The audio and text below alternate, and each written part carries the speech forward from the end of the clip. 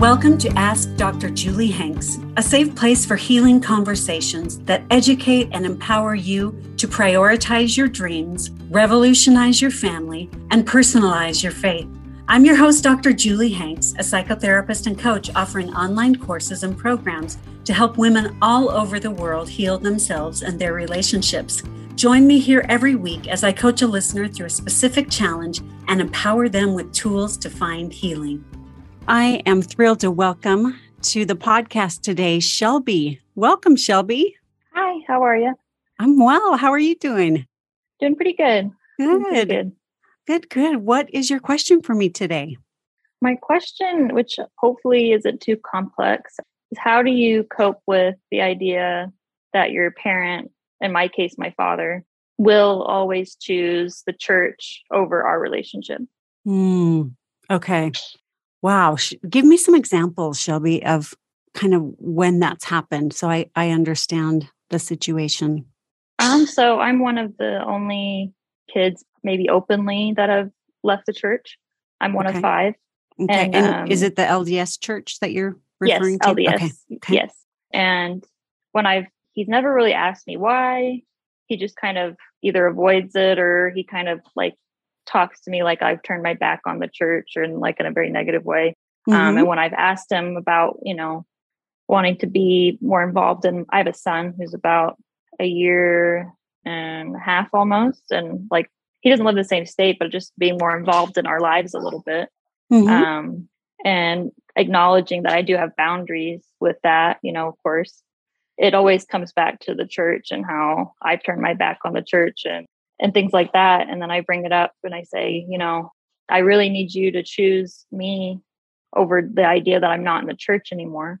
And he's like, well, I will always choose this church, and that he'll always want his kids to know that he's going to put that first. And maybe in his mind, that means he's doing the right thing. But in all honesty, it just comes across like, well, my relationship to the church is more important than my relationship with you, because you're not in it anymore. I don't know how to interact with you, or I don't know how I can have a relationship with you. And it's really painful. Oh, it sounds like it. I bet it's really painful. Who kind of set up that frame of choosing you or the church? He did. So, did you ask him? You asked him, would you choose me over the church or the church over me? Or I just asked him, I said, I really need you to choose our relationship over your relationship with the church and me not being in the church. So I want to stop you. What does that mean? What does that mean for you when you say choose me over the church? Just because I'm not in it anymore doesn't mean I'm not, his daughter, and we don't have other things that we could talk about or have in common, or I have his grandson, we have a family. Is he not interested in your grandson? Not really. And he has a lot of his own, I think, personal demons and stuff that make him maybe not have the capacity to be like what I need him to be. But it always does come back to, for some reason, in his mind, the church, because I feel like in his mind, that's one of the things he's done right in his life. So and me not being part of it must really shake his world a little bit.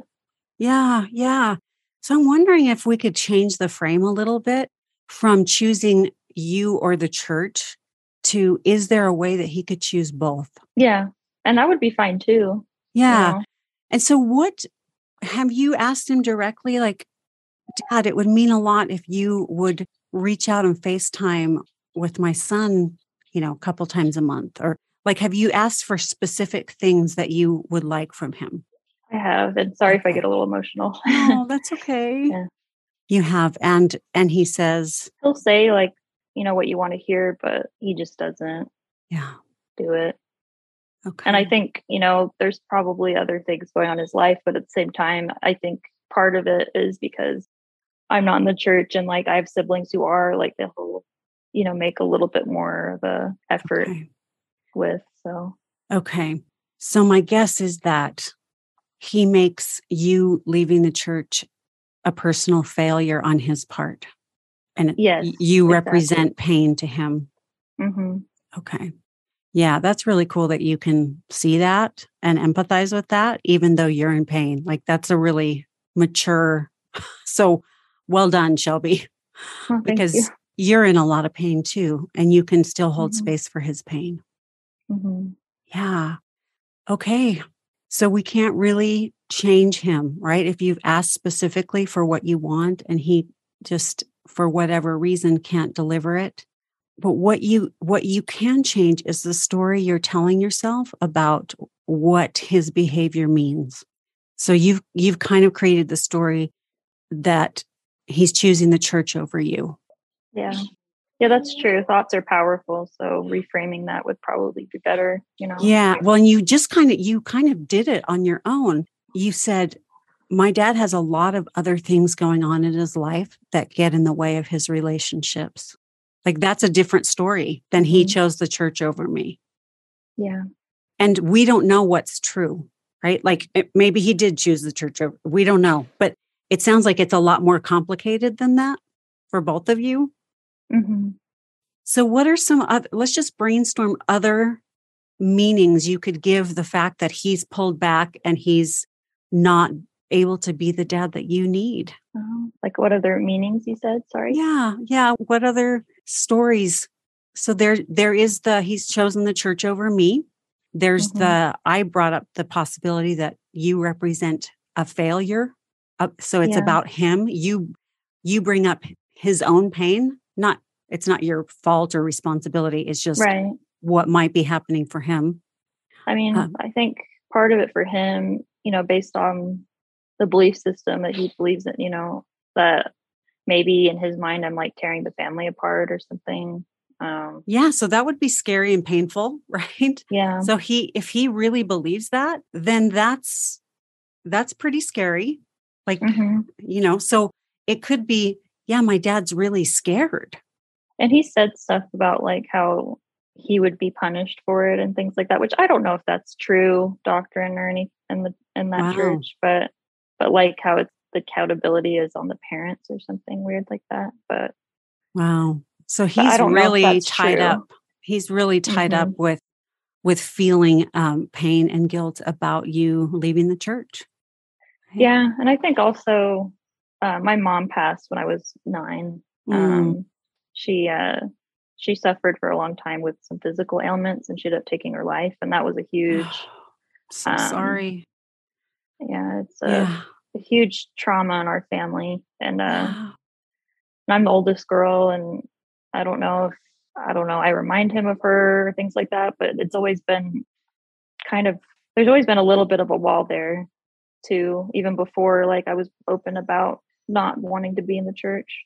So it feels like there's maybe even other elements and like it's more complicated. It's a But for lot. him, in his mind, it's easier to simplify it to like, oh, she turned her back on the church or whatever, and this looks bad on me. Yeah, it sounds like there are a lot of layers to this. And Hmm. and even that meaning changes it. So it's not about a personal rejection of you. It's like, oh, he's in a lot of pain and he doesn't know how to deal with it. And I might represent pain to him and Hmm. he doesn't know how to deal with it.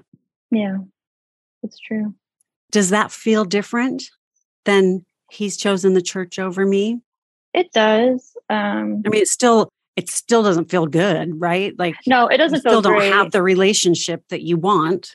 And I think, just from my childhood and him really wanting to impress the church on us, like that has its own layer of trauma for me. So Yeah. even though the rational older me knows that's not what the case is, things like that, there's that part of me, that little girl me, who will always feel, unless somehow I address it, somehow in my deep psyche, but that he will choose the church over me because there's been too many as a child like events that registered to the little girl me that, Mm, oh, like that's more important than me.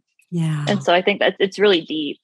So that makes sense why that meaning would come up now because that's just Hmm. been reinforced over time. Hmm. Yeah. Yeah. There's a lot of grieving that it feels like needs to be done about this. I mean, like on so many levels, the loss of your mom. And it's almost like you lost your dad like he's hiding behind the church. Yes. As a way to protect himself. But that's robbing him of having intimacy with you and maybe other people as well. I could see that, like, robbing him of just not even just me, but like my other siblings or maybe even other relationships, because he's, he has like a track record of not being able to have healthy relationships, like, after my mom, Yeah. Yeah. So. Yeah. I'm sure that was so difficult for all of you. So the little girl in you, it sounds like, kind of got the message that I'm not very important to my dad. Yeah. Yeah. And I wonder if you could help her and tell her that dad's hiding because he's in pain. It's not about you not being important. Yeah. I think young me would probably have needed to hear that, Yeah.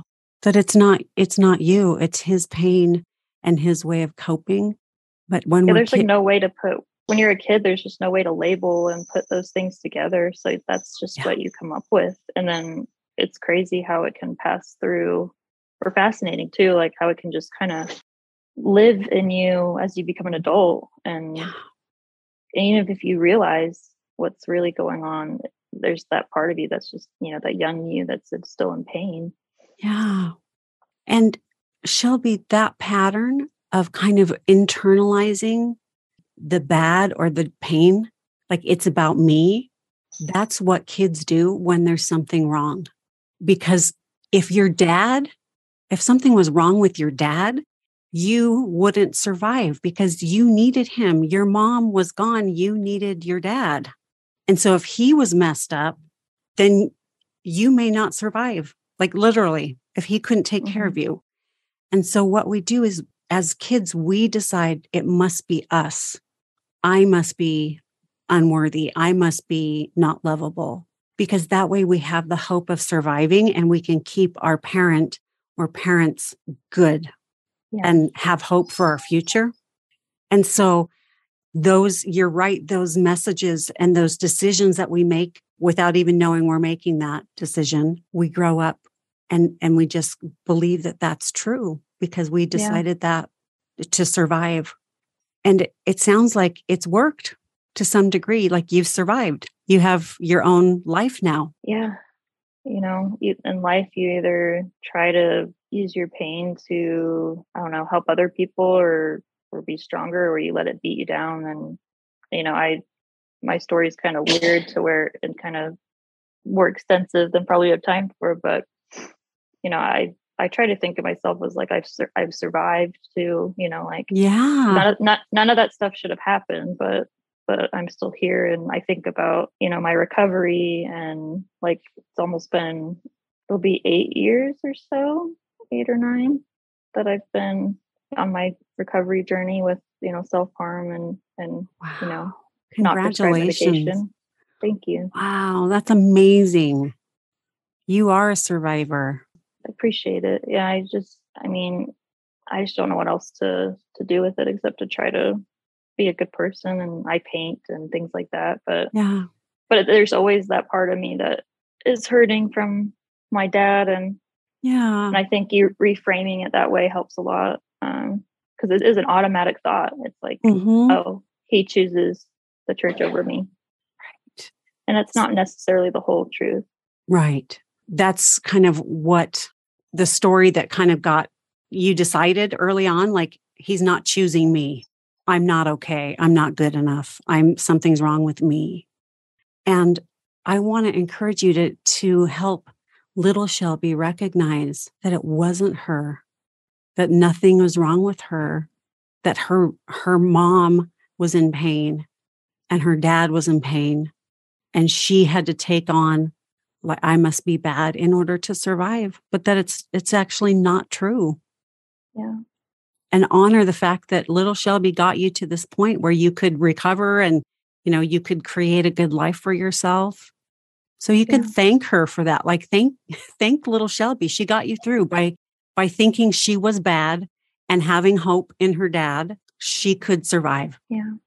There was this really interesting talk I heard on a podcast about visualizing your younger selves passing the baton to each other so that you could be here right now, and how we have to try to have more empathy and gratitude for those younger selves, as flawed and as hurt, as they could be.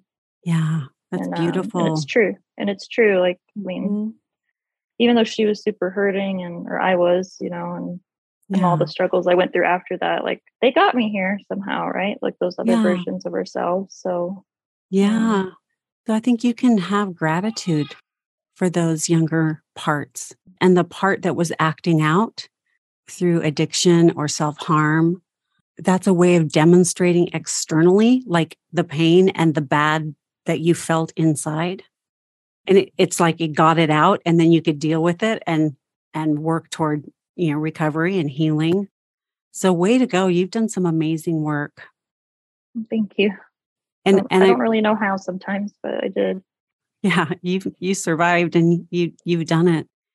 Hopefully this was helpful to kind of just help little Shelby recognize the complexity of the situation for you and for your dad, and help her understand you did the best you could, and there was a lot going on, and it wasn't that you weren't chosen. It's that your dad wasn't capable of dealing with what he was dealing with. It's true. And, I think people do their best with what they are given, but it's always the best, like, the preferred way or the most healthy way sometimes. No, not at all. And there's no handbook for how to deal with, like, losing your wife that way and all the problems followed after, So. Yeah.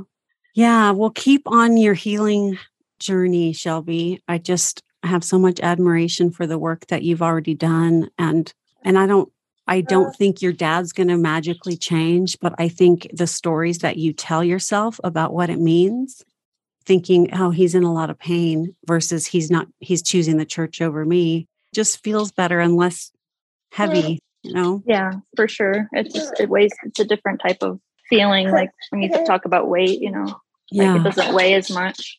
Yeah. So I want to encourage you to recognize when you're doing that automatic, like framing, to just pause and go, okay, what's another way to think about this that feels better?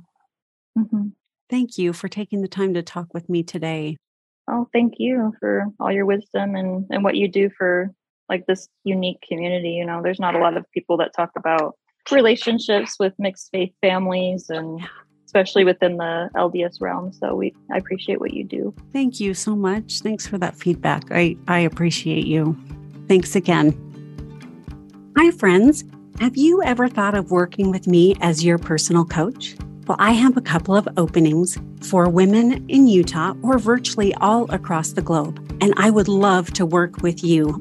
I'm a licensed therapist, and I've been specializing in women's emotional health and relationships for nearly 30 years, and I've transitioned to doing personal coaching. I love it, and I'm excited to work with you. I help women making career and life decisions, communication training, moving on after children have moved out of the home or after divorce, finding your passion in life, or creating partnership in your marriage and family. I also work a lot with faith transitions and mixed faith marriages. I'm confident that I can help you create the life you love. I can't wait to work with you. And you can use code 150OFF for $150 off priority coaching with me. Go to drjuliehanks.com/coaching or email hello@drjuliehanks.com for more information. Again, that code is 150, so 150 off, OFF.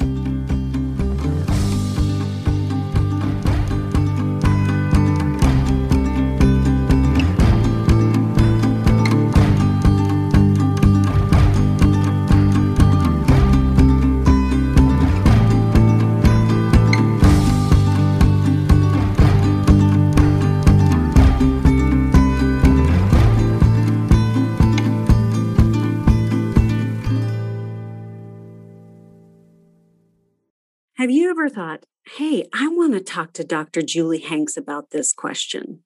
Well, now's your chance. I want to have you on my podcast. So email hello@drjuliehanks.com with your question and the reason why you want to be on the podcast.